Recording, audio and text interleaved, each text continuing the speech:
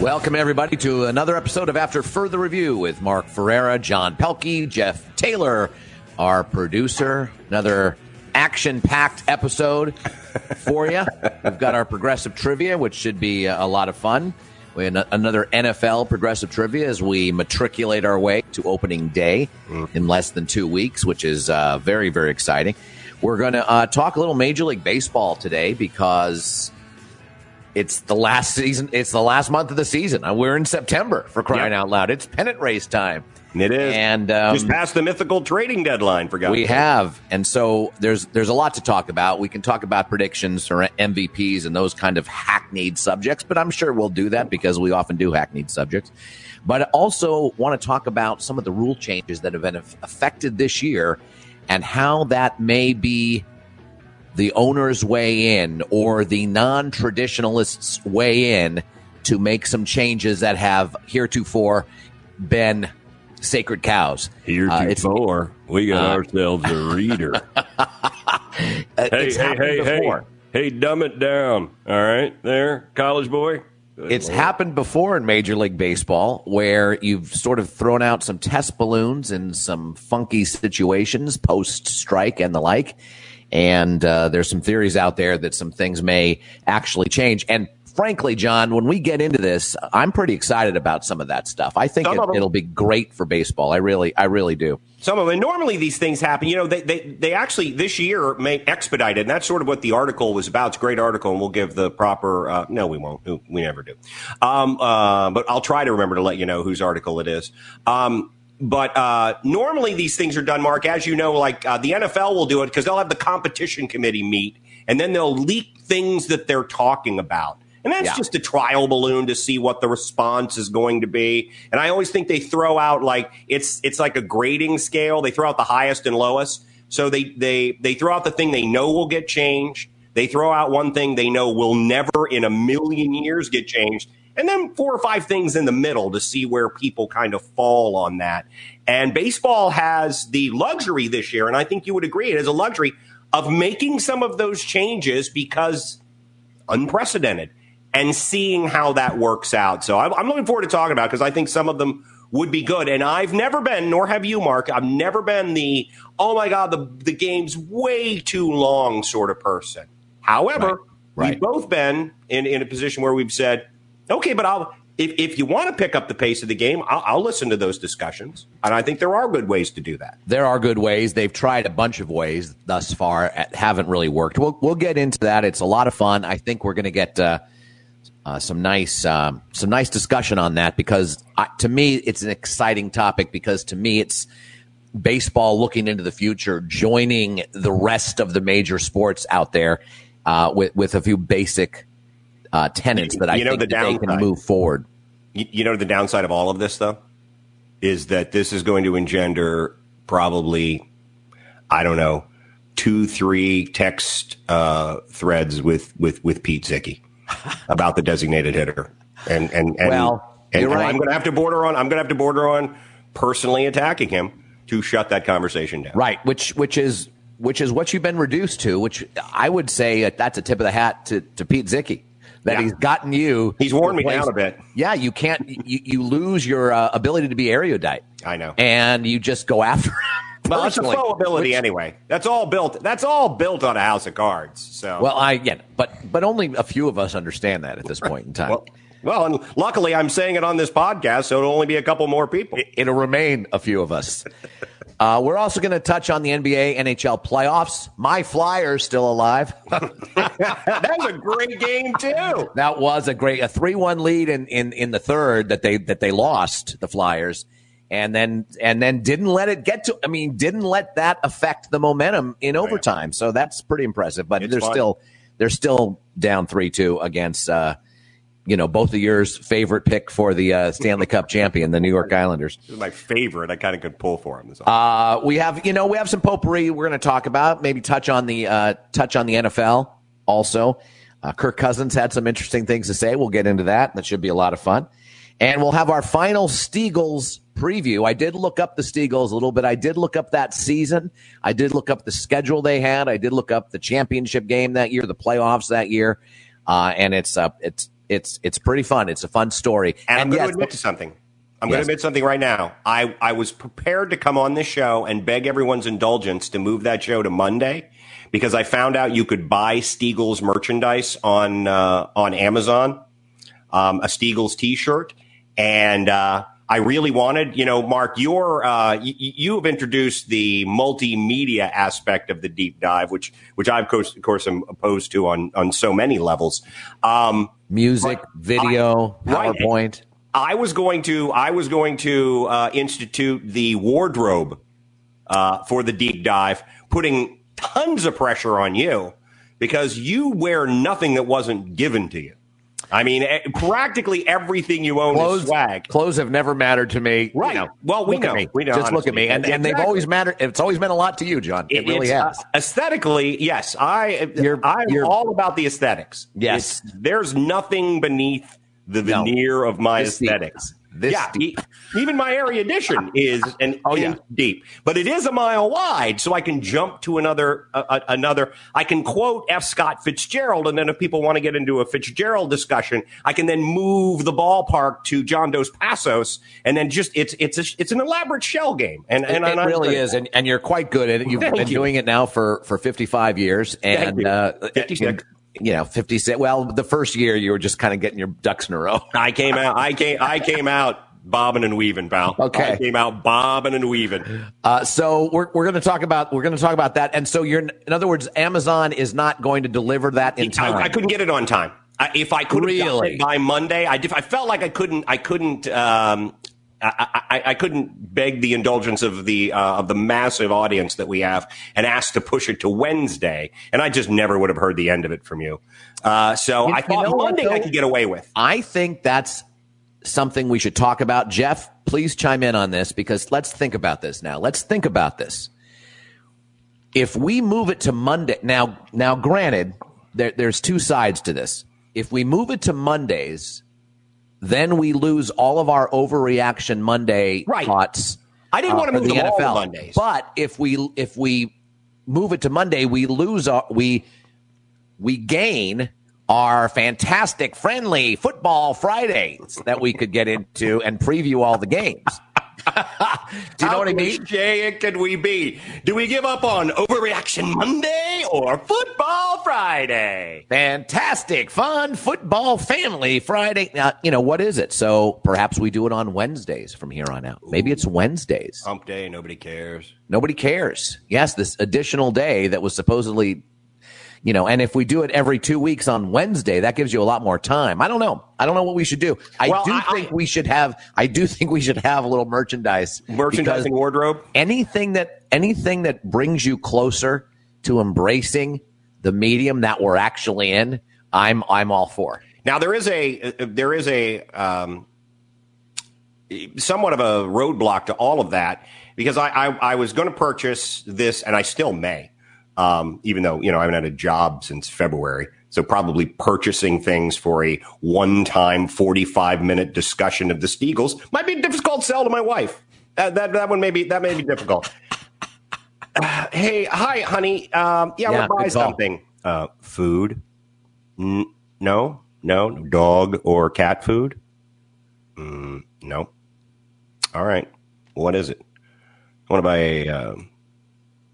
a T-shirt that commemorates a 77-year-old football team that only existed for 10 games in 1943, because I'm going to talk about it on the podcast for Mark's Family and Friends. So what do you think? I'll give you a choice as to how that ends, Mark. I'll let you finish that. Does she A, acquiesce happily? Mm-hmm. B, tell me that under uncertain terms. Thank you. That one's difficult for me. That I can't do that. Or does she physically attack me with the closest large object? A, B, or C? I think it's a combination of B and C.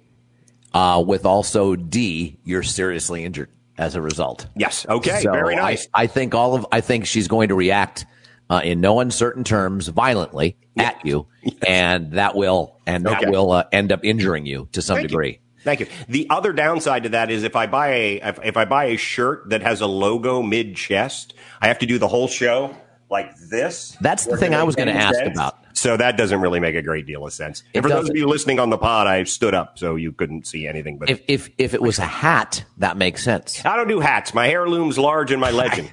I know you're like Jack Kennedy. He did not do hats. If he would have just accepted, I do not believe that a man with vigor should put a covering on his head. That is all. So there you go. Any input, Jeff Taylor, our producer, as to if we were going to set a deep dive? And remember, it's only once every 2 weeks.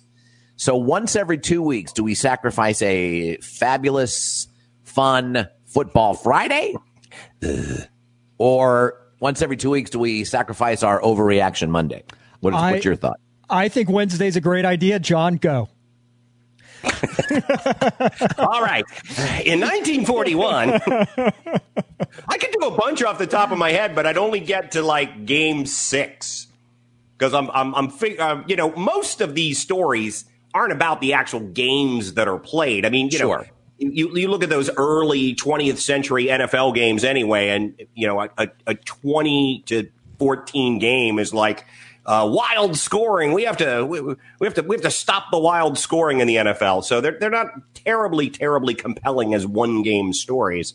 But I could probably give you a lot of stuff up front, and I'm going to give you a tidbit from the show that I probably shouldn't give you because it's a great one, but it's so good that I'm going to have to talk about it today.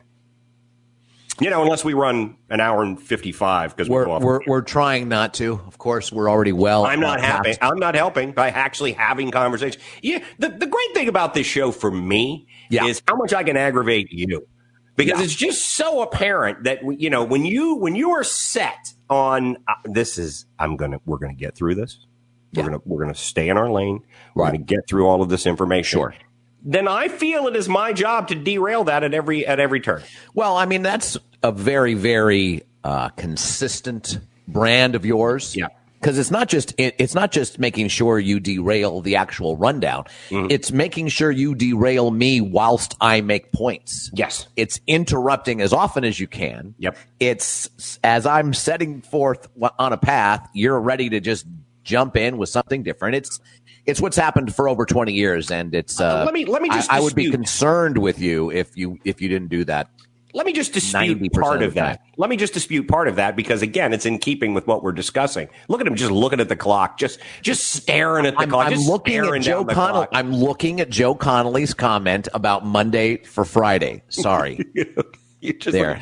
I'm not planning any of it. You know me. Preparation. No, it's way overrated. It's just in my immediate DNA.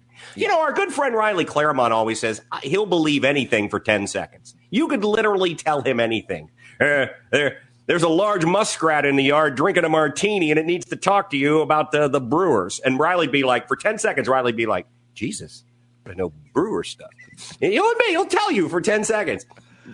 For me, what's just part of my DNA is the moment I find a crack or even just an opening in something that you're doing, I have to jump in. I don't know what it's going to be. I don't know what I'm going to say.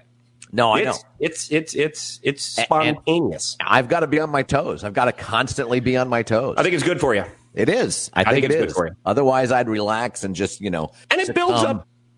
It builds up a lot of. I think the listening and viewing audience gains a lot of. It gives them.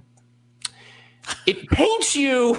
It paints you in a place where you seem like you're a figure that needs some level of support. You're a what's the word I'm looking for? It's engendering sympathy. It's engendering. I guess that's it. I didn't want to say sympathetic figure, but it makes you sympathetic figure. Which you would admit you are not in any way. In truth, a sympathetic figure. No, but I do spend most of my life trying to create that aura around me for everyone I know. Everyone I know, I sort of expect them to go, give me every benefit of every doubt. Yeah. Because I'm a sympathetic figure. Right. And it's my job to create to expose the myth that is. Right, but of course, again, that plays to my thing, which is that I have to create this hard shell, quippy, witty, rapier-like attack on everyone, because what it really exposes is the weeping child that lives within me, the desperately needy. Yes. Quiet desperation. The quiet desperation that lives inside of John Pelkey. Yeah. And has since he exited the womb. Bobbing and weaving. All right. I got us almost 20 minutes in before we got to the progressive. So let's go to my our work is done. Let's go to our progressives right now. First set of clues. We'll make a call at the end of this show. How's that, John? We'll factor in all of our listeners' ideas. Joe thinks we should move it to Monday. Then I just want to say this. I want to say this in conclusion. I will be fully prepared to go on Friday. This is not for me to not do a show on Friday. And I really only was going to change it to Monday for the one time that I could wear the Stiegel shirt. But again, I think we've discussed why that was probably not a great choice on my part. So we can definitely talk about it. We may want to change it regardless. Yes, sketching. Exactly. It is. All right. I've spent 12 years plus in the NFL. I've spent, that could be either, I don't want to make it seem like it's present necessarily, played for 8 head coaches, had over 800 solo tackles, so it's not a quarterback, 9-time plus Pro Bowler. So there it is. 12 plus years in the NFL, played for 8 head coaches, had over 800 solo tackles in his career, 9-time plus Pro Bowler. So that means it could be 10 times, could be 9 times, could be 10, it could be 11, possibly 12. 800 solo tackles means it's under 9 as a rule. So there you have it. 12 plus years in the National Football League. All right. Yes. Pretty nebulous start. Good one though. But at least it's a defensive player. At least I've given you that much. Fair enough. All right. So let's talk about Major League Baseball right now. Let's talk about some of these rule changes that are out there right now.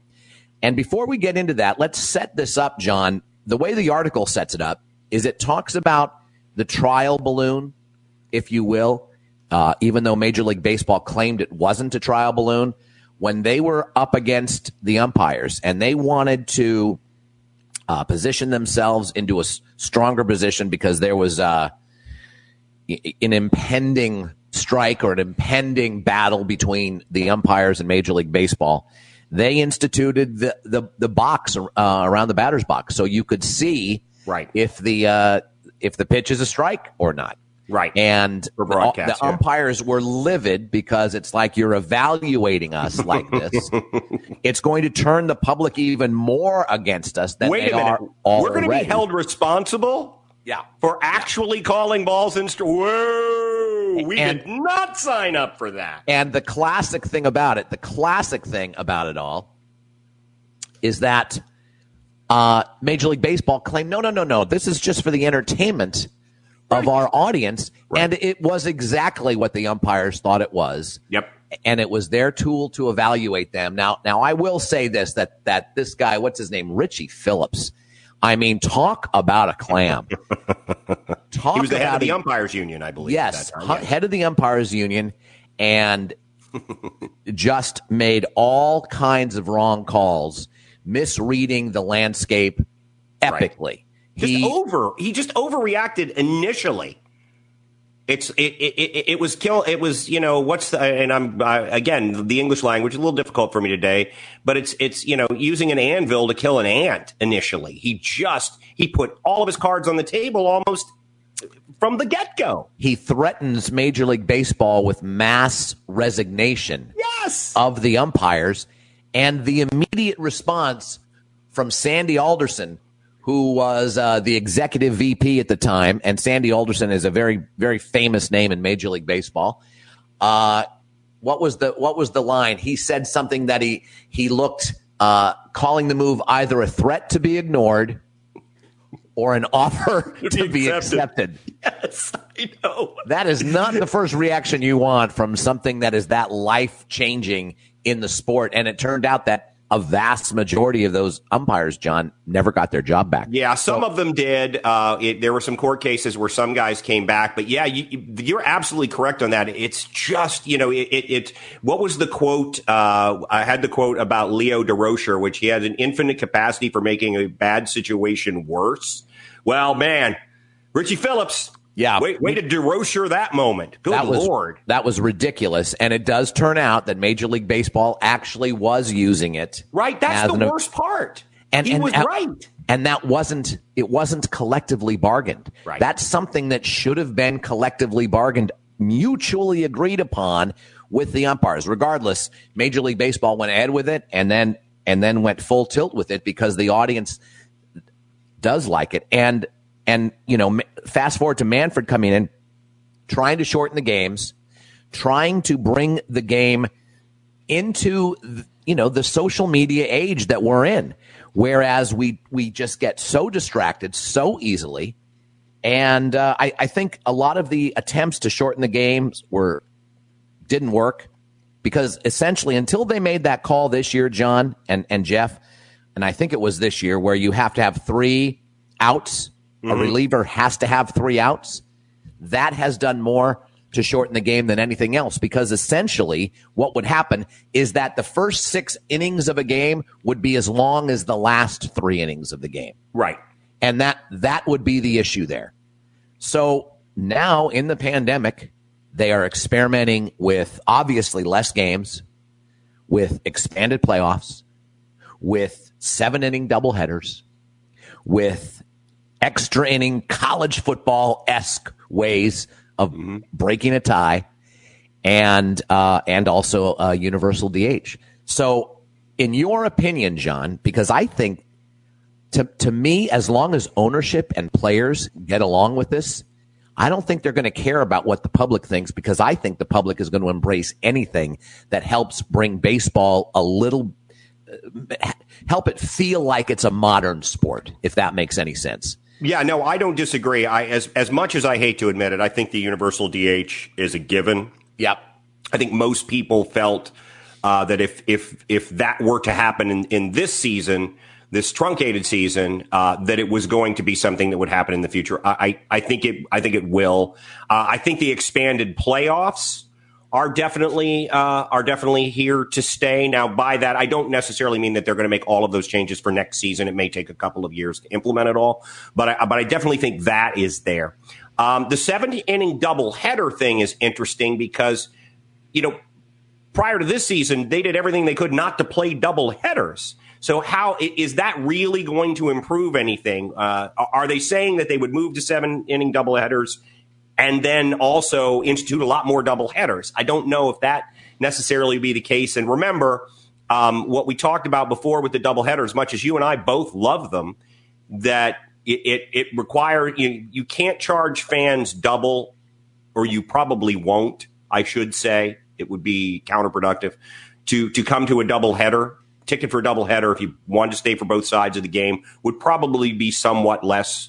And you're going to have a hard time selling that to owners. And I think you would have to present them with some sort of a scenario where they saw that the excitement of a doubleheader and being able to see a couple of games back to back would bring enough people in that it would make up for the fact that you're going to lose. Let's just say if a ticket to a game is $50, as opposed to charging $100 for 2, you'd charge $80 or $85. So there's going to be a little bit less money there. So I think that one is questionable.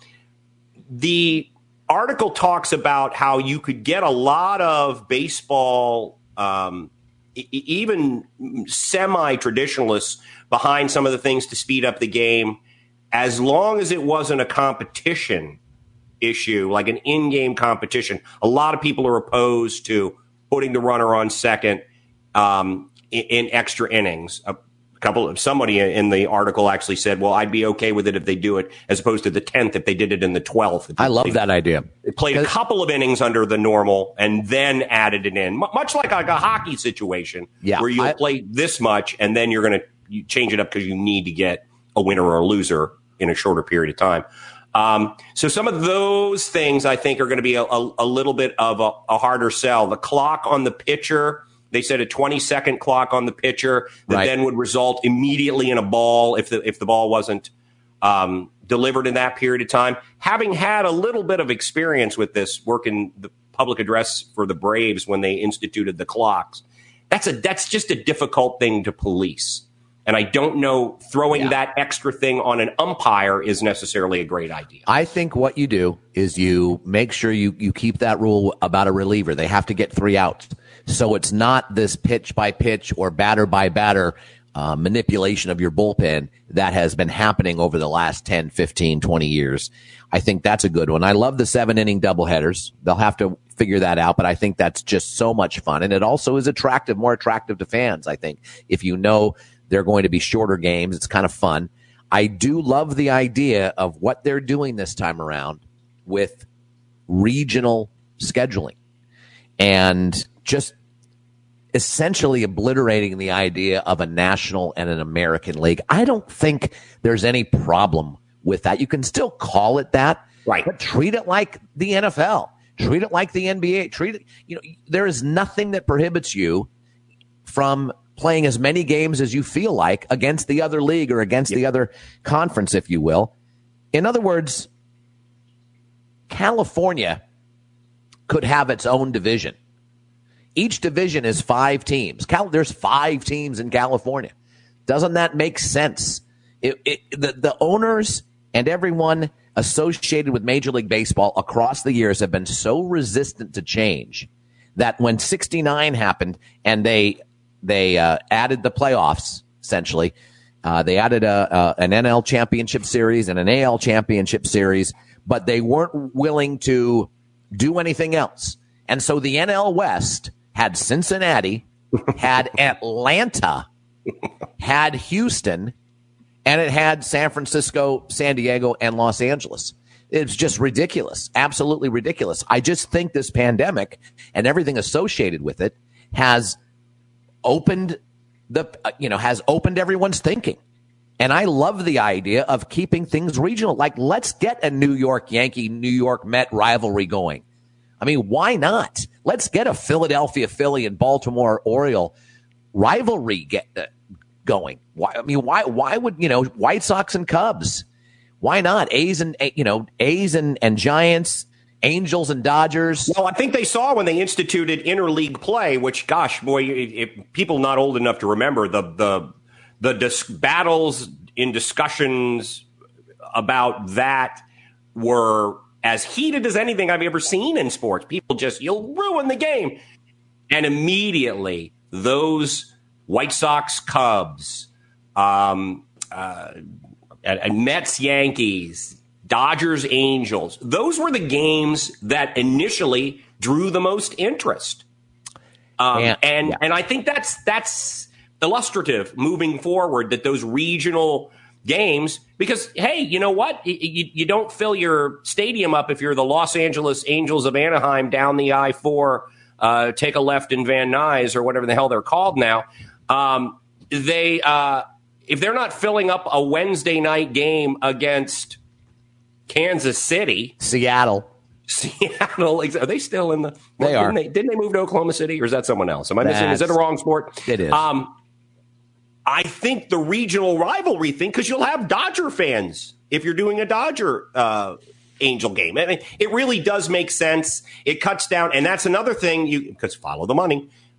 These teams will spend less on travel. Yeah. So there will be that mitigating some other things. It's the first time in over 50 years. It's or almost 50 years, I should say. It's the first time that the entire sport is playing under a uniform set of rules, which has always been an obstacle to overcome. They're all playing by the same rules. And yes, in this instance, there are going to be second guessers, because if you look at Oakland's schedule, their division they're in, they have really bad teams in that outside of Houston, which is not much better than mediocre this year. They have really bad teams, and that could explain why they look like a juggernaut record-wise. Right. For instance, whereas the NL West has some really good teams. There are 4 teams in there fighting for a playoff spot, and makes the Dodgers and what they've done look even more impressive. So there's going to be some bitching and moaning about what happened this year, but the fact that everyone's operating under the same set of rules to move forward, I think people are ready for the change. Now, what's interesting, John, is that the insistence of not doing the DH for the National League all these years, since 1973, we're talking 47 years, the insistence, to your point, and I'm going to say that, I've been instructed I say that a little long, a little too much. Really? But I will say that in this situation, who's giving you following the money, that's what's worried NL owners the most. Because DHs are pricey. And they do not want to get involved in that. And if it is all about follow the money, then that might be a tough one. But I frankly, I'm ready to give up that ghost. I think the ship sailed on it. And it makes me unhappy because I much prefer, and cue the Pete Zicki outrage, I much prefer the National League game, even though I grew up as an Orioles fan and an American League team. I like the National League game. And I always will. But I understand that things change. And I think that in the end, to your point, it'll be better for baseball. And you got to give a little credit to Bud Selig on this one as well, because he did away with the president of the National League and the president of the American League. Because I remember as a kid, you get a baseball and the name on the baseball wasn't the commissioner of baseball. You either got an American League or a National League baseball. And it was, Bill White, or it was whomever when I was a kid was the president of each league. And he did away with that because they were no longer, they operated as if they were two different companies, essentially, because that's how they came together when they merged. The way that Al Davis wanted to merge, he didn't want to merge at all, but the AFL and the NFL, he wanted them to remain separate under the umbrella of professional football. But I think we've seen in the NFL that it's a better working model not to do that. And as much as it's devalued all-star games, certainly, which really,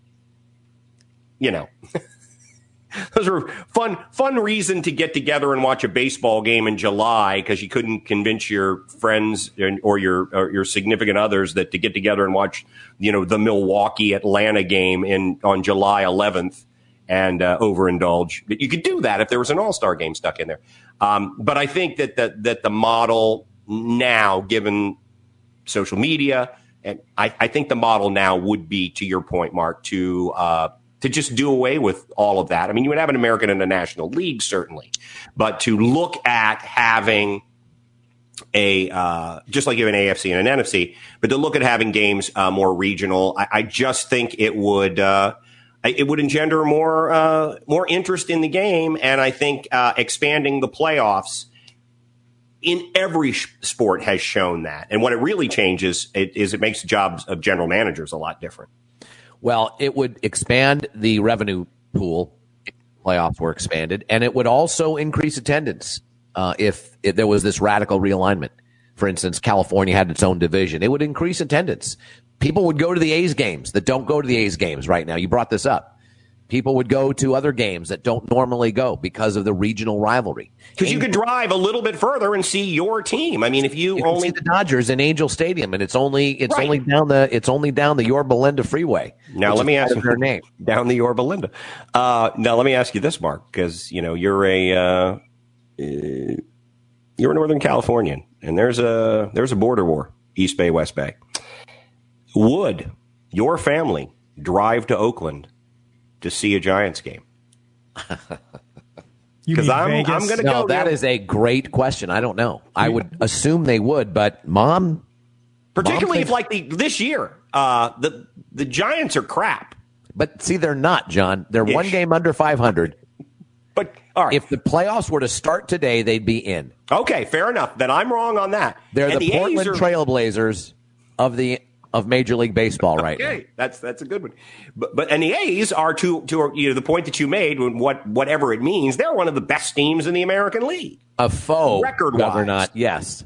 But would then the folks in San Francisco who seem to, because I think that's a great sell, because the Giants fans can say, well, wait a minute, this is our record, we're only a game up, but we're playing against much tougher competition. Let's go down there and see how the 22 win A's, let's see how good they really are. I like that. I do too. And I think a lot of Giants fans would respond, and I think Oakland fans would go to San Francisco as well. Whether or not Jan Ferreira brings my dad, Robert James Ferreira, along with her to Oakland, don't know. Don't know if they're going to go across the Bay Bridge for that one. Would they drive or would they take the train? They would drive. Although they do take the train to. What's the latest name of that damn stadium? It's not AT&T anymore. I don't know what the most recent name is, but they do take the BART to the stadium, which is a nice. It's just up the peninsula just a bit, and they're only probably 10 minutes south of the airport, which is about 15 minutes south of the city. So it's not that long a drive. It would certainly be a long drive or a long train ride to get to Oakland. I get the biggest kick out of that. The Coliseum, and they have the biggest parking lot, I think, in the world, and a train stop. Make up your mind. It's because everybody who works in San Francisco can't afford to live in San Francisco. They park there and ride the train to San Francisco. That's why it's the biggest. Now, Lenny Rowe, interesting. He says just bat 8. Just make it an 8-man rotation. I feel like in baseball, if everybody has to throw the ball, everybody should have to hit the ball. I agree. Yeah. I agree. How about just replace the pitchers with pitching machines? Because honestly, those divas. I mean, then you really, because everybody's getting the same pitch. So now you really get to see who if home runs mean everything to you. Is it fair? Stadium-wise, Mark, you've pointed out it's not fair. But, if you play in a division with the best pitchers, you're probably not going to have as good a record. I think pitching machines. The pitching machine has a great, nasty slider. And every pitching machine is programmed to either be really stellar with a great slider, a great curve, a great changeup, and just an unhittable fastball that rises. And then some are pretty average, only have a couple of pitches. And then they're just randomly programmed, so it doesn't matter. You know what else I like? I like less roster space and not having a designated position as pitcher, a pitcher-only position. And then you could have, pitching today for the Los Angeles Angels of Anaheim, Mike Trout. I love that. Yeah. Because he probably was a pitcher in Little League. So every guy who made it to the majors was a pitcher at some point because they had a great arm. Yeah. So every 8 days or so, it's your turn to pitch. Yeah. It's like volleyball. Or 10 days, it's your turn to pitch. So we'll see. We'll see what happens. I don't like the idea of batting 8. I don't mind the idea at this point in time of getting rid of having the DH be universal. It's fine. It's fine. And I know we're going to just we'll never hear the end of it. I get it. Mm-hmm. But it's okay. I don't mind. I'm interested in Major League Baseball. And I didn't realize these stats were like this, that attendance has gone down for the last 4 or 5 years. Mm-hmm. And there hasn't been back-to-back years of attendance rising for 10, 15 years. Yeah, it's like 2010, 2011 or something like that, maybe. And so that was surprising to me because you look at baseballreference.com and you look at the golden age of baseball, which is supposedly the 50s. Mm-hmm. If you drew 1 million, you were in the top 3 in your league. Now, yes, things are different. Not as many, you'd assume that there's less platforms to see or hear a game that would draw people to the ballpark, but no. Yes, there are more people in the country now than there used to be. Yes, that's true. But it is a pretty stark comparison. But also, that's a little, and having done research for the deep dives, we always have to remember that still into the 50s and even into the 60s, there were a lot of afternoon games being played. And part of that, the reason that they just didn't draw well was, if your team was under 500 or obviously not a playoff contender in August, are you going to take a day off of work to go and see a game at that point? So I think that was part of it. You just, and when we were growing up, Mark, you'd see the Sunday afternoon game. Maybe there'd be another game during the week. But, when ESPN came online in 1979, they didn't have baseball then. You'd get highlights, certainly, and that was helpful. But until that point, you watched Sunday afternoon game, maybe Saturday afternoon game, maybe Sunday afternoon game. And you watched, This Week in Baseball. Yeah. And that's how you consumed it. Now I don't have to watch a game. I can go on to MLB Tonight and I can see everything that I really needed to see. Right.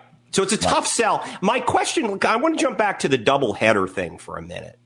I love that idea. My only problem with that is, I'm going to be the statistical guy now. It's just playing games of different lengths. Just that just sort of bugs me. Well, I think that some of that thinking, along with putting a runner on second base, which is an odd thing too. It is, even if it's in the 12th inning. They're also talking about bringing it back to 154 games for the season.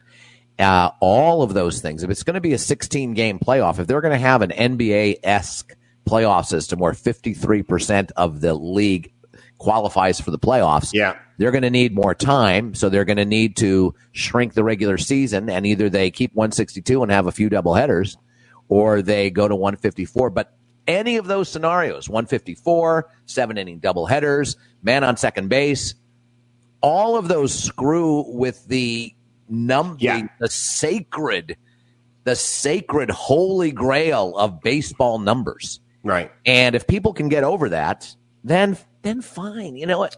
Well, let me ask you this. Because I'm going to stay in the money thing. I'm going to stay with the money thing for a while. If you have a doubleheader, 2 7-inning games, and a doubleheader, and your second game is rained out, and you have to make it up, you're going to make that up as a 7-inning game. Okay. So you'll honor the tickets from the second part of the doubleheader, but then, most games not necessarily sellouts.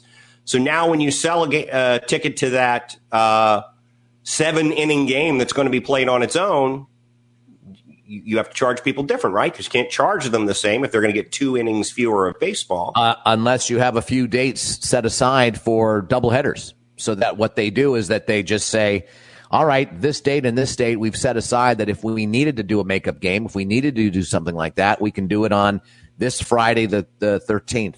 Or whatever it is, and now it's a doubleheader, and now folks get a chance if they've already paid for those tickets. They're going to have to figure something out. But you pick a team that you're not going to get a big crowd. See, now you're making it much more difficult. So you're saying that you have a normal 9-inning game on that Friday, and then you drop. No, a double. I think what you do is you make them both that way, and I don't know. They may have to deal with some of that this year. In other words, they created doubleheaders this year. Mm-hmm. Because they had to. There were so many postponements. Sure. So they created doubleheaders. So I think you would just create doubleheaders with postponements. Maybe you don't schedule them at all. I don't think there were any doubleheaders scheduled. But there's been a lot played because of all the cancellations. So you treat it the same way in Major League Baseball. I just see that running into a lot. I'm not necessarily saying I'm opposed to it. I'm just trying to think of the arguments on the other side. And you know me, for whatever reason, I focus on process a lot. And I just think the wheels that need to be put in motion for that, because everybody is always like, we'll just play it on another day. And it's like, well, is that stadium basically only used for that? It's a little more difficult than just saying, we can just shuttle this game off to another day and play a doubleheader, in my mind. This is what's good about this year, is that all of those things will be not only thought through, but put into practice and tested. Because all of these games that have been, all of these doubleheaders that have been created started with a game that was originally scheduled for a 9-inning game. So they're shortening that game and they're adding another game for 7 innings. And they're just making that happen to take care of postponements. And I don't see any reason why that couldn't be the case moving forward. Well, again, I think there are people who would accept that this year that would have trouble with it. And we know there'll be people who have trouble with it. And I may or may not be one of those people, because I would have to hear what the actual plans were. But I just, they're not 2 sides to any of these arguments, really. There are probably 5 or 6 sides to the arguments, and the logistics of it. And when I mentioned the expansion of the playoffs, keeping more teams in the mix, because people are like, well, if you're adding one team to each league or even two teams, it really only affects them. And I'm thinking, no, it really doesn't, because there are probably 3 or 4 other teams within a couple of games of them that are now in the mix into August, maybe even early September. And that really changes general manager's job. And that, boy, messes with the mythical trading deadline, too. Thank goodness. It messes with the mythical trading deadline. Because that's always been kind of a funky thing to me. But I do think making necessary changes throughout the course of the year is fun, especially when you get players who aren't stars or who aren't even everyday players, but they're gonna fit a certain role on your team. And if you have a general manager that understands that dynamic, and that manager and that general manager have that communication, that can be really fun. But this rent-a-player kind of deal, that got popularized. I don't know why. I always go back to David Cohn. I always go back to him as sort of the poster child for rent-a-player in the mid-'90s, when all this sort of seemed to start happening a lot. Yeah. This mythical trading deadline and these rent-a-players. And I think David Cohn has 18 world championships because he would just get traded to the team that just needed that one extra, shut down starting pitcher. Wasn't he once on a team that got that lost in the playoffs, and then he immediately went to another team still alive in the playoffs and pitched for them? I'm relatively certain that happened at some point. David Cohn, look him up.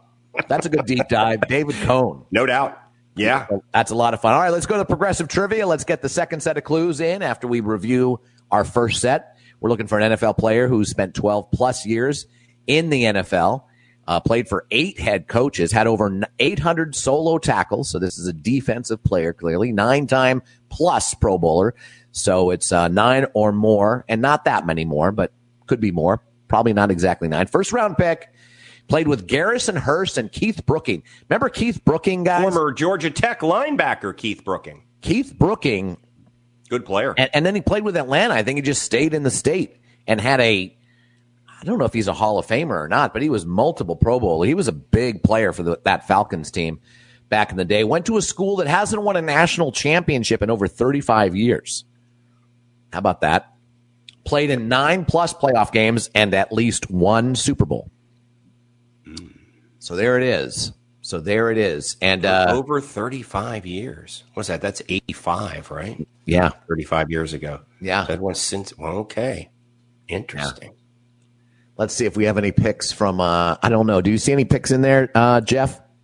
From Joe or from Lenny? Yes. Was it Derek Smith from the San Francisco 49ers? I don't know your defense's names. No. Derek Smith. There's somebody Smith from the 49ers. Smith. Speaking of Smiths, Derek Smith. You said Derek Smith. That was the guess. I don't remember him with the 49ers. Alden Smith, though. Remember talking about him 5 years ago, John? Yeah. And all the legal problems he had and what a great talent he was, and they had to finally jettison him. Well, of course, you know who picked him up. New England? 5 years down the road. What's that? Was it New England? That's a good guess in terms of guess who picked him up. But the next one is the Dallas Cowboys. They've got Alden Smith. And I was actually listening to a program earlier today laying out what Dallas has. And yes, every year they come in with loads of talent. You could argue that the last 25, I mean, if I'm not mistaken, guys, they have not gotten to a conference championship game since the last time they won a Super Bowl 25 years ago. I think remember I'm right one. on that. I believe you are as well. So they have not even been to a championship game in 25 years. Yet in that quarter century, they have had lots of great players. They had T.O. and arguably his prime, Tony Romo, who was a very good quarterback. They've had great wide receivers. They always have a great offensive line. They have had loads and loads of talent. Now, I agree that this year, too, is going to be their bounce back because I think they had a great year in 2016 with Dak. I think Dak, that's his rookie year in the NFL. 2018, they had a great year. 17 and 19, they both kind of they went down. I think they're going to have a good year this year. I really do. And with CeeDee Lamb, who all reports say he's just lighting it up. Yep. There might be some additional excitement, brand new coach. Yeah. Better coaching, because I think we all on this show have agreed that Dallas generally underperformed. Even in the years that they made the playoffs, they just did not seem. And I love to get behind Ivy League guys, and Jason Garrett went to Princeton, but they just struck me with Garrett that they were not a well-oiled machine, and I had to lay that at the foot of coaching. And I think it's difficult to coach for Jerry Jones. Frankly. I agree. And answer me this, guys. I have a guess, by the way, and I'm kind of proud of it. Have you sent? Oh, very good. Was it very good, John? Was it the 35 years? Yep. Look at you. See, yeah, absolutely. I almost said 40. I almost just said how many. And then I thought, no, that's going to be too easy for John. Yeah. So let me do this. But you still figured it out. Nice work. Nice work. Thank you. Okay. Let me ask you this, because I have thought about this, but I could be wrong. I don't think there's an NFL coach who has won a Super Bowl with more than one team. There's NFL coaches who have coached Super Bowls with more than one team. Don Shula, Dan Reeves, right. John Fox. Parcells. Yep. Off the top of my head, Parcells, good call. Mm-hmm. But have any coaches won with two teams? Just two? Shula didn't? No, he didn't win with Baltimore. No, he lost with the right. Only played one with the Colts, and he was gone by the time they won. Right. Which, by the way, I think I'm focusing on that year for the deep dive. 69? Well, in the NFL? 68 in the NFL? Well, no, not the NFL, the whole arena. Okay. It's pretty amazing. It's phenomenal. I can't. Might want to push this thing back then. You're going to need that extra time. That's an adult portion. Good Lord. It is an adult portion. We may have to break it up into two parts. By the way, Lenny now said because you were going to say 40, you gave it away, which you sort of did when you said you were going to go with 40. But that's okay, Lenny. Mark's family already knew what it was. He commiserates with them beforehand. Yeah. In the picking of the progressive trivia. I mean, do people know? Do people know automatic? I guess they can look it up, but do they know automatically who won the national championship in 1980? If you do, then good for you. They should. I mean, if they're good Americans, they're good people. I mean, so who won the national championship in 82? College football national. See, that's one I should know right off. 81 is Clemson. I do know that. Penn State, I believe. Okay. Yeah. Lenny will chime in seconds to tell me that the fact that I didn't say Penn State immediately, I've been lessened in his eyes slightly. Yeah, Penn State 82 and 86, right? 86 for sure over Miami. Pretty sure it was 82. The Vinny Testaverde 17 pick game, which was brutal. All right. So that's progressive trivia. Keep guessing if you don't know. Congratulations, John. You got it right. So let's touch on the NBA and the NHL playoffs, shall we? Again, my Flyers still alive. So are John's Canucks. What's that? So are John's Canucks. I was worried about that. So are the Canucks. And Dallas couldn't put it away. They're now up 3-2. They were up 3-1. Well, how about the fact that the Canucks put in a first-time goalie? He made his NHL debut in the playoffs, and he had 42 saves. Yeah, he was remarkable. That's just great. But, sometimes I remember hearing a coach say sometimes a guy who's that young actually doesn't realize the pressure as much. That it's just, there's always going to be that initial excitement. Oh, it's my first game. But maybe it didn't really, outside of that, it didn't. It obviously didn't have a bad effect on the kid because he played really, really well. I will say this. If they stick with him and he goes on to win the Stanley Cup, he will be a Hall of Famer, because typically when they do put a kid in and he does really well in a run like this, they end up having the rest of their career set up by being able to succeed in the big games. Well, we'll see what happens. It's a great story. There's no doubt about that. It's a great story. And if they can somehow come back from 3-1 and pull this off because of this brand new, not even a rookie, brand new, doesn't even qualify as a rookie this year, he would that would be a terrific story. Vegas is a tough team, though.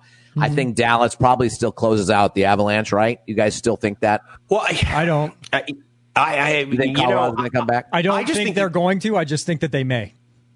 I think the Avs have somewhat underperformed, frankly, and I think what you saw was what I kind of expected out of them. It's a tough tale, but I wouldn't be shocked if they come back to win. Yeah. I mean, I took Dallas, but I would not be shocked at all. Colorado's the better team. I think so too, but they haven't played. They haven't played as like the better team. Yeah, is the problem. You're a Capitals fan. Remember all of those years? Yes, I do. But that was the Avalanche team I think a lot of people expected to see, and we really haven't seen them at all throughout. So we'll see. We'll see. Is that the turning point, or are they staving off the inevitability?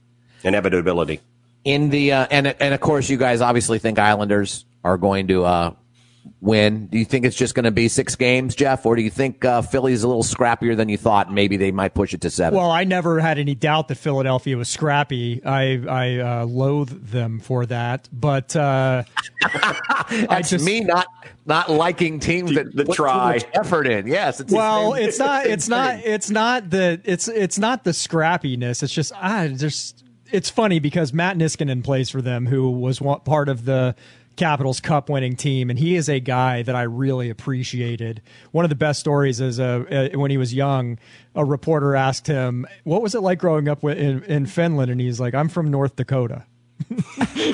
He's got a name, Niskanen. But come on. Isn't North Dakota often referred to as the Finland of the Midwest? I mean, if you look at the people, you would be far off. What do you think about it? Not at all. But I don't know what it is about Philadelphia sports that I don't like. I don't know. I just don't like those teams, and I don't like Claude Giroux. I don't like Jakub Voracek. They just seem like jerks. I don't know if it's the uniform that they put on that makes them seem that way, or if it's them. They actually are that way. I don't know what it is. Well, hey, as a Caps fan, I hated the Flyers. I've hated the Flyers my whole life. But here's what I think. I think if the Isles win it in 6, if the Isles win it, they're going to win it in 6. They lose it. Well, obviously they can't lose it in 6. But if it goes to Game 7. I would be hard pressed not to pick the Flyers. I differ from you in that opinion. Really? I think that Philadelphia will win Game 6, and then the Islanders will close them out in 7. All right. Well, there it is. There's the bet. Yeah. Just better coaching. Bet every penny I've made since February 18th. And so will I. Excellent. We'll be exchanging meaningful glances then. And the Lightning are waiting. To see who wins, and that's just I think that's a great story too. Tampa Bay's been a remarkable franchise for a while now. Yep. And last year was brutal. They became the first President Cup winner to lose to get swept in the first round. Right. We knew they wouldn't win the cup. We knew that. That's a given. But we didn't expect that. And they are the biggest team. They get these just enormous guys who can skate. I don't know where they're either getting them out of Finland or North Dakota, from what I understand. I went over. It's been a couple of seasons, but saw a couple of games over there with some friends, and my God, some of those guys do not look like the giants they are on the ice, and they would be they're going to be a tough out for anybody. Maybe this is finally their year to break through. They're in the conference finals this year. They won the President's Cup the prior year. The year before that, I think, was your year, right, with the Caps, and they made the conference finals that year. Yeah, beat them in the conference finals. Had a 3-2 lead in the conference final, one game away from the They've cup. had a lot of success in the regular season and the beginning of the playoffs. Yeah, they just can't get over that hump. Nope. And maybe they are, because we talked about it beforehand. With the bubble situation, I mean, it just may change things up for some teams that needed something to change the sameness of their playoff experience. They have the best goalie left in the playoffs for sure. The guy is just incredible, but I don't have faith in Tampa Bay to take it the rest of the way. I didn't have the faith in them to get past Boston, but Boston won the President's Trophy, didn't they? Yeah, I should have better known better. Exactly, this Jeff. Weird hockey, this weird hockey season has me all flustered. I guess I should have never bet on the President's Trophy. Exactly. That's the first thing you do when predicting the playoffs. Let me tell you something. Yeah, not going to make it. If I were a team that was, the last couple weeks of the season, and I was challenging for the President's Cup, and it wouldn't affect my playoff position too well, I'd tell guys I'd fine them $10,000 if they ever took a shot in the last 7 games. That's it. Don't you ever shoot. We are going to play 4 corners the whole game because it'll just kill you. It is. It is a playoff killer. Oh, my gosh. Didn't the St. Louis Blues win the President's Cup like 11 years in a row? They may have. And they certainly didn't last year. So there you go. Clearly, there it is. They obviously didn't. Back to the Cowboys real quick because we're gonna kind of wrap all this up, I think, right now. Yeah. And we're right at an hour. I think we'll table the Kirk Cousins thing, or maybe we can briefly talk about it. I'll tell you what. We'll talk a little NFL after we do the last set of clues. All right, let's do it. Progressive trivia. Here we go. All right, 12-plus years in the NFL, played for 8 head coaches, had over 800 solo tackles, 9-time plus Pro Bowler. First-round pick, played with Garrison Hurst. Keith Brookine went to a school that hasn't won a national championship over 35 years. That was the clue that John Pelkey figured out somehow. Played 9-plus playoff games and at least 1 Super Bowl. If I would have said 30 years, that would have made it a lot harder because that includes Penn State. That includes other teams, right, John? Right. Yeah, but there were a couple other giveaways. I'll tell you in just a second. Really? Yeah, there was one very specific one because I went, wait a minute. And you may not have done it on purpose, but wow. Started over 200 games, went to a school in the SEC. He's a Hall of Famer, 50-plus career interceptions. It's a NFL progressive. Let's do a little NFL talk. I have a theory about Dallas this year, I'll talk about it after we briefly mention Kirk Cousins, who had an interview with someone, and they were asking him about life in COVID. Yes. Preseason NFL football. Mm-hmm. And he is personally of the mind he'll wear a mask because he's trying to be considerate of others' feelings. Yes. But he has never been worried about the disease. Understood. He has he hasn't taken anything into regard the whole time. And that's just where he is. If it were up to him, no one would wear masks and everyone would realize it's not a big deal. Well, and he basically said, if I die, I die. And he said that among other things. He said it's sort of survival of the fittest. Mm-hmm. And I don't think I'll get it, but if I get it, I have faith that I believe that I would get through it. I would navigate it. What did you say he has? He has belief. He has a lot of faith, and I think that does factor into it. I think he thinks if God wants him to have coronavirus, then that's part of the plan. If he dies of coronavirus, that's part of God's plan. That's the way Kirk Cousins is. He's very much a man of faith. Cue John Pelkey. No, I'm not going to. I'm going to take a different position than you thought. I'm going to take a different position than we thought. I don't agree with him at all on any of that, including the faith thing. I'm an atheist. I admit it on the show. I fully am. Former Catholic altar boy, all of that. But I will say, initially I was kind of worked up and I wanted to go after Cousins because, I have been a Kirk Cousins apologist in your mind. I got under your skin. I got under his skin right away. He says, religion makes people stupid. And I said, I never understood your affinity for this guy. And then he just comes after me personally with the same kind of phraseology. And it was hilarious. But you've always had an affinity for him until he disagrees with you.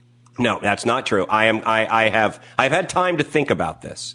I think he's wrong. I think he's wrong about the masks. I think he's wrong about all of it. That's fine. We're all allowed to have different positions. But I actually think I have to give Kirk Cousins credit, and I'm going to. Because within the body of all of that, he did say that because of others, he does wear a mask. Yes. When he's around others. He did. And I'm going to leave it there and say, you know what? you can have these disagreements, and I think they're, while I believe that the medical evidence is largely in favor of that, and I have doctors who are friends who say, we don't know 100%, but we know it couldn't hurt and it may help. And I think Kirk Cousins approaching it in that way has said, you know what, this is how I feel, but if it makes other people more comfortable, and more importantly, if it does turn out to be true, then I've done my part. So I will say, I'm still defending Kirk Cousins. I like Mark, it. I know it upsets you. No, in this case, I like it because you were going after him initially because of his faith, basically. And then you thought through it and you realized, well, part of his faith is making sure he treats others the way he wants to treat himself. And I'm all good with that. And he's practicing it in real time, even though his theocratic and theological beliefs are stark opposition of yours. And I would say the approach of I am not a social Darwinist. The approach that survival of the fittest thing. I think societies are judged by how they treat people in the shadows, the people who need help. And if and there are people, Kirk Cousins is a world-class athlete who probably, unless he has some pre-existing condition we don't know about, probably would be able to survive if he were to get the virus, though, again, there are still some questions about lingering things that happen if people do. But I worry that, if we were to follow the idea of the survival of the fittest, it would be it's kind of a eugenics thing, which is horrible, where it's like, well, those people were sick anyway. I thought you were about to go into a Vince Scully defending eugenics. I gotta tell you, Kirk, I've got high blood pressure, high cholesterol.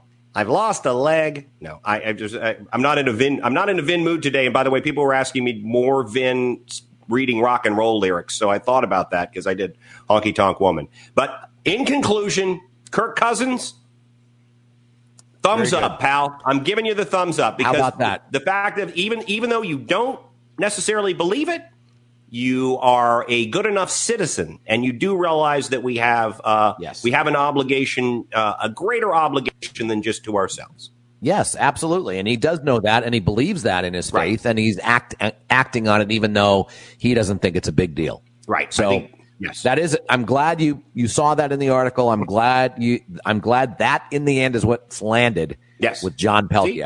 I appreciate that. I can be reasonable. Yes. I can be reasonable. Yes. I don't enjoy it very much, frankly. No, it's much more fun. Bad podcast. Much more fun to be 5 pops in and just spewing bile. Yeah. So, all right. About the Dallas Cowboys, I do think this is going to be a special year for them. I do think they're loaded, and I do think that this is going to be a special year. And what I mean by that is that they are going to make the playoffs, and they very well might make the championship game this year. Mm-hmm. That means they've got to either beat Tampa to get there, San Francisco to get there, or Seattle to get there. And they're going to have to beat one of those teams to get there, more than likely. Maybe Green Bay. Perhaps Green Bay, even Minnesota. Yep, Minnesota is looking interesting as well. Not once Kirk Cousins gets the corona. He's not going to. He's wearing his mask. Yeah, he's doing all the protocol. See, that protects other people, but he's going to be around the rest of his faith folks, and they're going to be like, it's nothing, Kirk. John, you're an anti-theist, not an atheist. My wife calls herself a non-theist, and she prefers that to atheist. But I think we talked about that in our show about 5 years ago. You're just not a theist. You're just not a theist, right? So there it is. But I think Dallas is going to probably make the championship game. I don't think they're going to get over that hump, but they will break their 25-year streak of not going to a championship game. I mean, that's just remarkable to me. Jacksonville's been twice in that time. That is let's just start and end there. I mean, as much as we love on the Cowboys, we also need to just point that out. Yeah, that Jacksonville has gotten to 2 more championship games than Dallas has in the last in Jacksonville's entire existence. Yeah, Carolina's gotten to a couple and a Super Bowl, for God's sake. Yes. Well, so there's a lot of teams that have had a great deal more success. When you look at the Cowboys, I think what has hurt them the most is, weirdly, Jerry Jones has stuck with someone that wasn't going to put them over too long, twice, with Romo and then with Garrett. I don't know. I don't think that I disagree with you on Romo completely. I think Romo was not well coached, but I think he's done that with coaches that acquiesce to Jerry Jones, and he's been too loyal to those coaches, and that has been a problem for him. It's the same thing that I think affected, and boy, I hope Riley doesn't listen to this, that affected Don Shula late in his career. He had assistant coaches that just and these are people who know a lot more about football than I do, but I've heard other people talk about it, who the game had in some way passed them by a little bit. They were not as successful or effective as they had been, and Shula stayed with them too long, and I think it negatively affected the Dolphins. But I think they stayed with Marino too long as well, in my opinion. There you go. That may very well be true. I mean, he retired in '99 when Jimmy Johnson got there in '96 or whatever it was. Yeah, you got rid of him then. Yeah, he would have got some value. He would have had a Herschel Walker trade for the Dolphins as well. Possibly, but remember, I know everybody remembers he lost his last game 62-7 to Jacksonville, the aforementioned Jacksonville Jaguars. But he'd won a road playoff game the week before in Seattle, because that's when Seattle was in the AFC against a 9-7 team or whatever it was. Yeah, I mean, he won a road, and that was a Jacksonville team that only lost 3 games all year, and they lost them all to the same team, all to Tennessee. Yeah.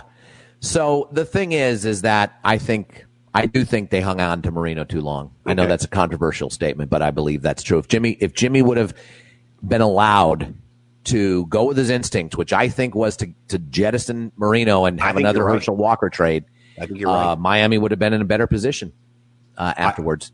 That would have been a tough sell in South Florida, though, even outside of management to sell. Herschel Walker wasn't they weren't very happy about him being traded either.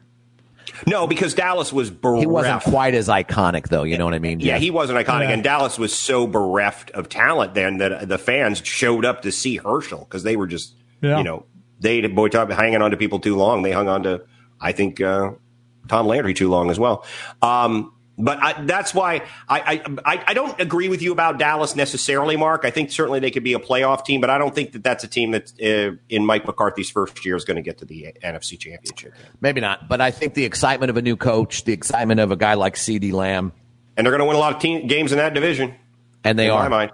Apparently, the latest rumor, and I try to stay away from rumors training camp because, shorts and baseball cap football is a little different than full speed football. But boy, Daniel Jones not getting good reports from Giants camp. Apparently there's some, and you get this every year. There's some young rookie, probably out of, I don't know, Pawtucket State, who's, I don't even remember who it was, but he's getting outplayed in practice.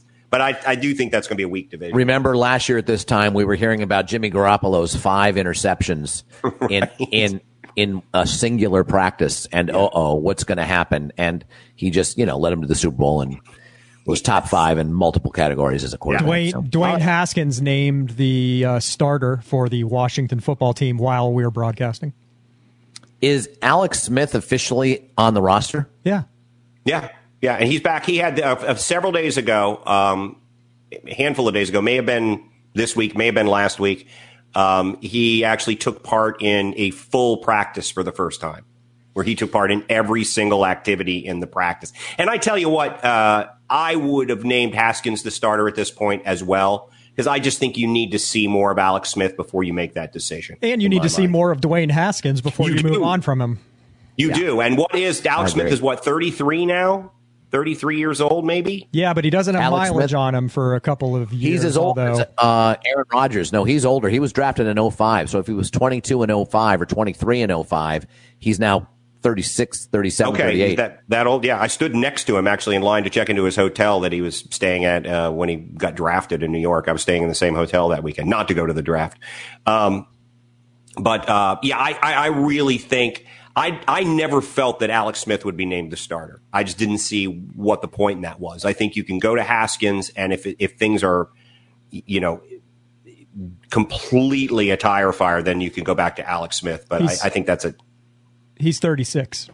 36. Okay, just turned 36, so young 36, not an old 36. And you're right, he doesn't have a lot of mileage, but he is also coming back from just literally almost losing his leg, let alone his life. That not a surprise to me. All right, let's go to Progressive Trivia, give you all 12 clues one more time, and reveal the answer to you, in case you haven't guessed it, based on the 40-year guess. My goodness. So 80, okay, we'll talk about it in a second. I've spent 12-plus years in the NFL. He actually spent 15, played for 8 head coaches. I thought that would throw people off. Had over 900 solo tackles, 9-time plus Pro Bowler. I think it's 12, if I'm not mistaken. First-round pick. Played with Garrison Hurst and Keith Brooking. Did that give it away, John? That's a little bit for me. Both those guys played in Georgia, one at Georgia, one at Georgia Tech. So I'm always waiting for somebody to put a played with as a college guy. So when I heard Garrison Hurst, I thought Georgia. They played with each other in college and not the NFL? No, they played together in the NFL. But I know that was a possibility, but it's always in the back of my mind because I sneak that in every now and then that a guy played with a college guy. So, see, I have to think through that as well next time. See, that's... Well, you don't have to stump me. No, I do. That's the biggest thing I have to do. Really? It means a lot. Oh, yeah, it does. It means a lot. It does mean a lot, especially when it comes to giving college football clues out there. You know what I mean? Part of me wants to be impressed, which I was today, and part of me wants to, frustrate you. Yeah, I get it. Went to a school that hasn't won a national championship in over 35 years. They last won it in 1980. The last consensus national championship was 1980 for this school. Played in 9+ playoff games and at least one Super Bowl. I think it was just the one. They got trashed by Seattle in that. Started over 200 games, long career. Went to a school in the SEC. That's Georgia. Hall of Famer, 50, I think, 1 or 2 career interceptions. It is, of course, the great Champ Bailey, who we've had him be the subject of Progressive Trivia. I think this is the 3rd time now in the history of the podcast, John. Really? But every time there's been I've tweaked the clues. Okay. Just a You're little just trying. bit, so. You just wait until you can. I can't wait to do another Champ Bailey Progressive Trivia in a month or two, and and give you like a blatant college football statistic. Now, if I told you that they played Wisconsin and Virginia in the 2 bowls that he played in, would that help you? Or would that have thrown you off? Because it's UVA, it's one of the many schools you attended without benefit of graduation. So right. There's a soft spot there. Yeah. No, that probably wouldn't have been very helpful for me. Darn it. It was the national championship that was a giveaway for me. And I'm always waiting for you to put played with and to be a college guy because I've done that before. So 83 is the Hurricanes, correct? 83. Mm-hmm. So who won in 84? Oklahoma? No. Was that Ty Detmer and BYU? Might have been 84. This is good stuff, folks. All right. No, we're not gonna go through this. We don't have time. That'll be a different show, but literally. Quizzing John Palkey on college football. So what have we decided on the? Going to be that'll be a whole show one day. All right, I'll have to bone up a little bit because I have gotten worse at it. Actually, I'm better back then than I am now. So what is it? We're going to decide on the deep dive because I know that was we're going to do. Are we definitely doing this one on Friday, or are you desirous to push it to another day? Joe Connolly correctly points out that a week from tomorrow is the first game. It's the Thursday night football game. A week from tomorrow. Okay. The NFL starts. I understand that. Stop yelling at me. So it's not me, right, Jeff? He just railing at me. Next week. I think it's a little bit of both. I think you're feeling a little guilty and he's being a little bit less sensitive than he usually is. Well, I always feel guilty because there's something I've done I haven't been caught yet, and God knows. So what do you think, though, that at next Friday show it's not scheduled to be a deep dive, so we would do that. That'd be that's a perfect Friday show for the first weekend of the NFL. We've already seen what happened on Thursday night, so that's but that's not a problem. The following Friday is scheduled for a deep dive, and so that we would have to give up previewing the weekend. As opposed to doing it Monday where we would give up overreaction. I don't know. I don't know. What about Wednesday? Why did Wednesday fall out of the I think Wednesday is the best thing. I think next Wednesday, I think you said just what Joe Connolly said. is do this deep dive on Monday, and then move them to Wednesdays going forward. Move them to Wednesdays. Yeah. Right. I might check and see if they can, pay. Is my wife listening? But hey, wait. Your shirt's not going to get there until after Monday? What's that? Your shirt's not going to be here until after Monday? It didn't look like I could get it in Prime delivered without delivery fee. Before tomorrow, which was before Friday, but Monday. Even Monday was going to be tough. I could look at that. I can look at that. I might be able to, as I said, just keep this on the down low. Might be able to pay the extra $3-4 if it gets out. Right. Then Dane Becker better be in the bullpen. Then you're literally a dead man. Because you're gonna have to go to the bullpen. If she says no to the $3 or $4, then let us know. Maybe Mark and I will kick in a couple bucks each, and or we'll do a GoFundMe page for you $4 for my Stiegel shirt. Let's do it. You think I can convince people it's like $1,000? Because God knows, that federal help stop coming. We don't want to get canceled for false GoFundMes.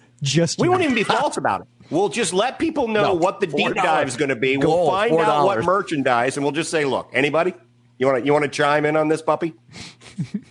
I think it's a great idea. It's hilarious. We do a GoFundMe before every deep dive. By the way, that's perfect. That's perfect. By the way, Lenny thinks you'll talk. You'd fold under questioning, Mark. I don't think there's any doubt about that. I feel confident about that, too. And it's not because I think that you are bad at keeping a secret. I think it's just you're not a liar. Well, see. Let's. You think I would just tell Jody? I would just squeal to Jody? I think if there was something in it for you. Yeah. What could possibly be in it? Maybe she would. Maybe she's gonna. Maybe say, "I need $4, Jody. I'm really poor." She kills John. You finally get your younger co-host. Yeah, that's it. Oh, I see. So tell me what the secret is, Mark. That will give me justification in any court size to kill my husband, and therefore Dane Becker, who's been waiting in the sidelines in the wings for months now. Has any court's eyes met your husband? It's so true. It's so true. He's who? Yeah, it's okay. Justified. Don't you want to hear what he? Nah, I don't need to. I think there's actually a statute here. Yeah, Federal Code 317-92178. John Pelkey. There is no. You're good. Yeah, all is justifiable. If there is an afterlife, and I don't think there is, but if there is, and you're presented with like a book of your failings, mine's like a set of encyclopedias. Are you kidding me? See, Lenny's thinking I just have a couple of glasses of Merlot, and I'm just gonna, just give away the store. The quote is a couple Merlot and blah blah blah. That's so true. Yeah, that should be on the screen for everyone to see. I would do it, but he misspelled Merlot the first time. He had to spell check himself. Mark would be hanging out, and I would I wouldn't agree with him enough on something. I wouldn't agree that the Cowboys were going to make it to the NFC Championship game, and he'd be either three scotches or Merlots in. You'd be like, I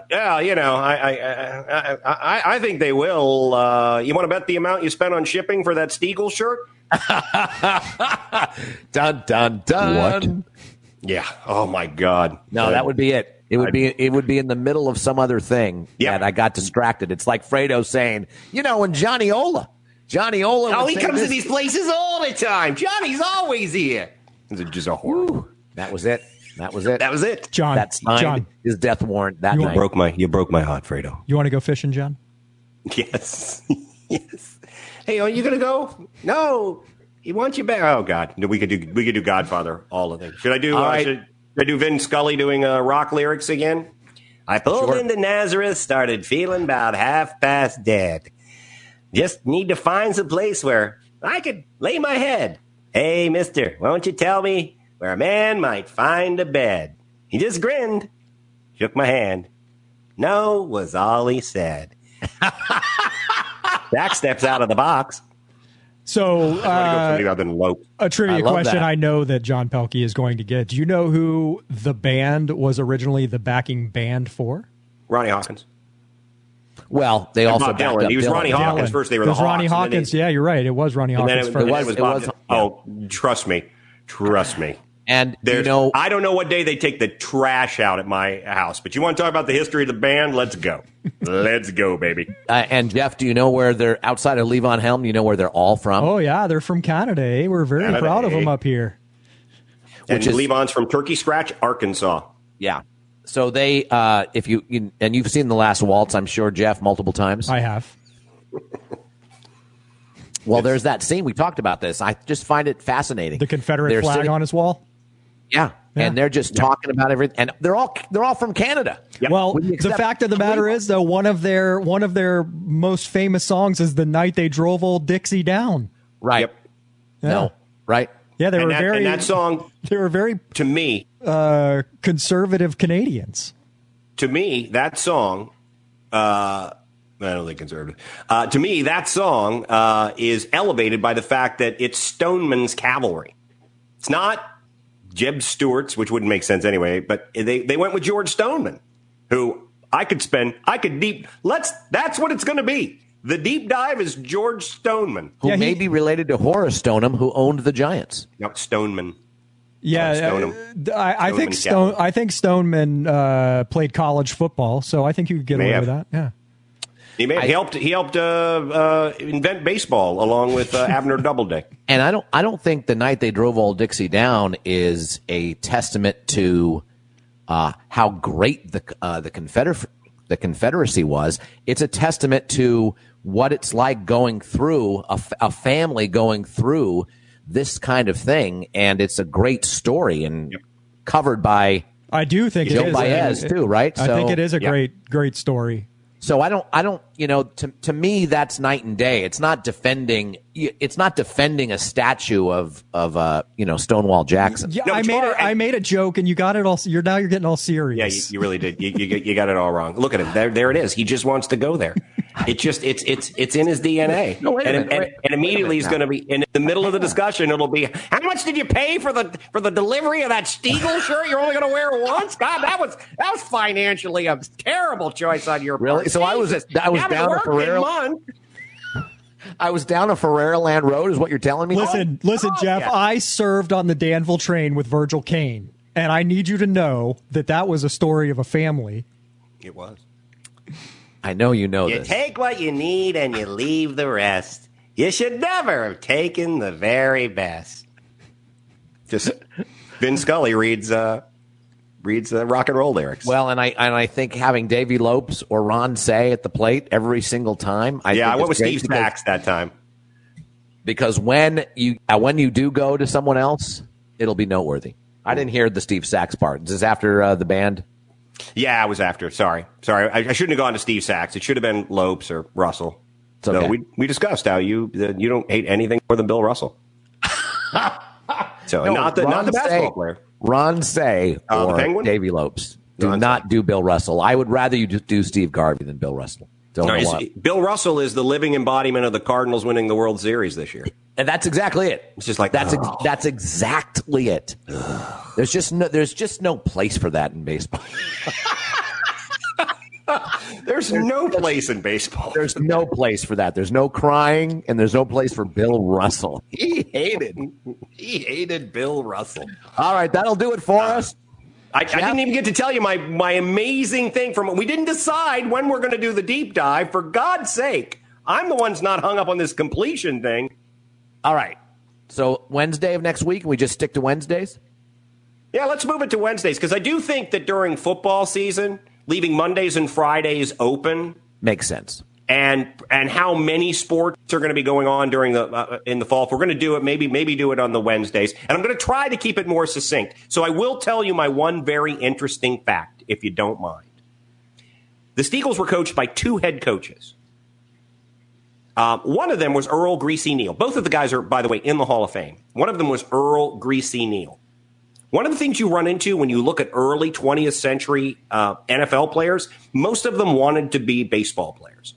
Football was not anybody's favorite sport. There were like 7 guys who their favorite sport was football, and the rest of them were all washed-up baseball players.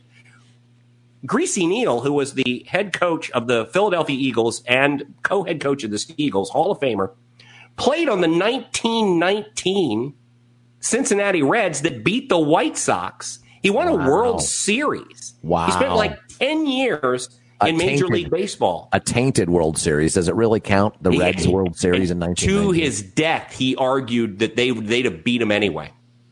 To his death, he argued they'd have beat him anyway. But I knew there were some guys who played both back then, but Greasy Neal was, and I had no idea for this because I knew who he was. I knew a Hall of Famer.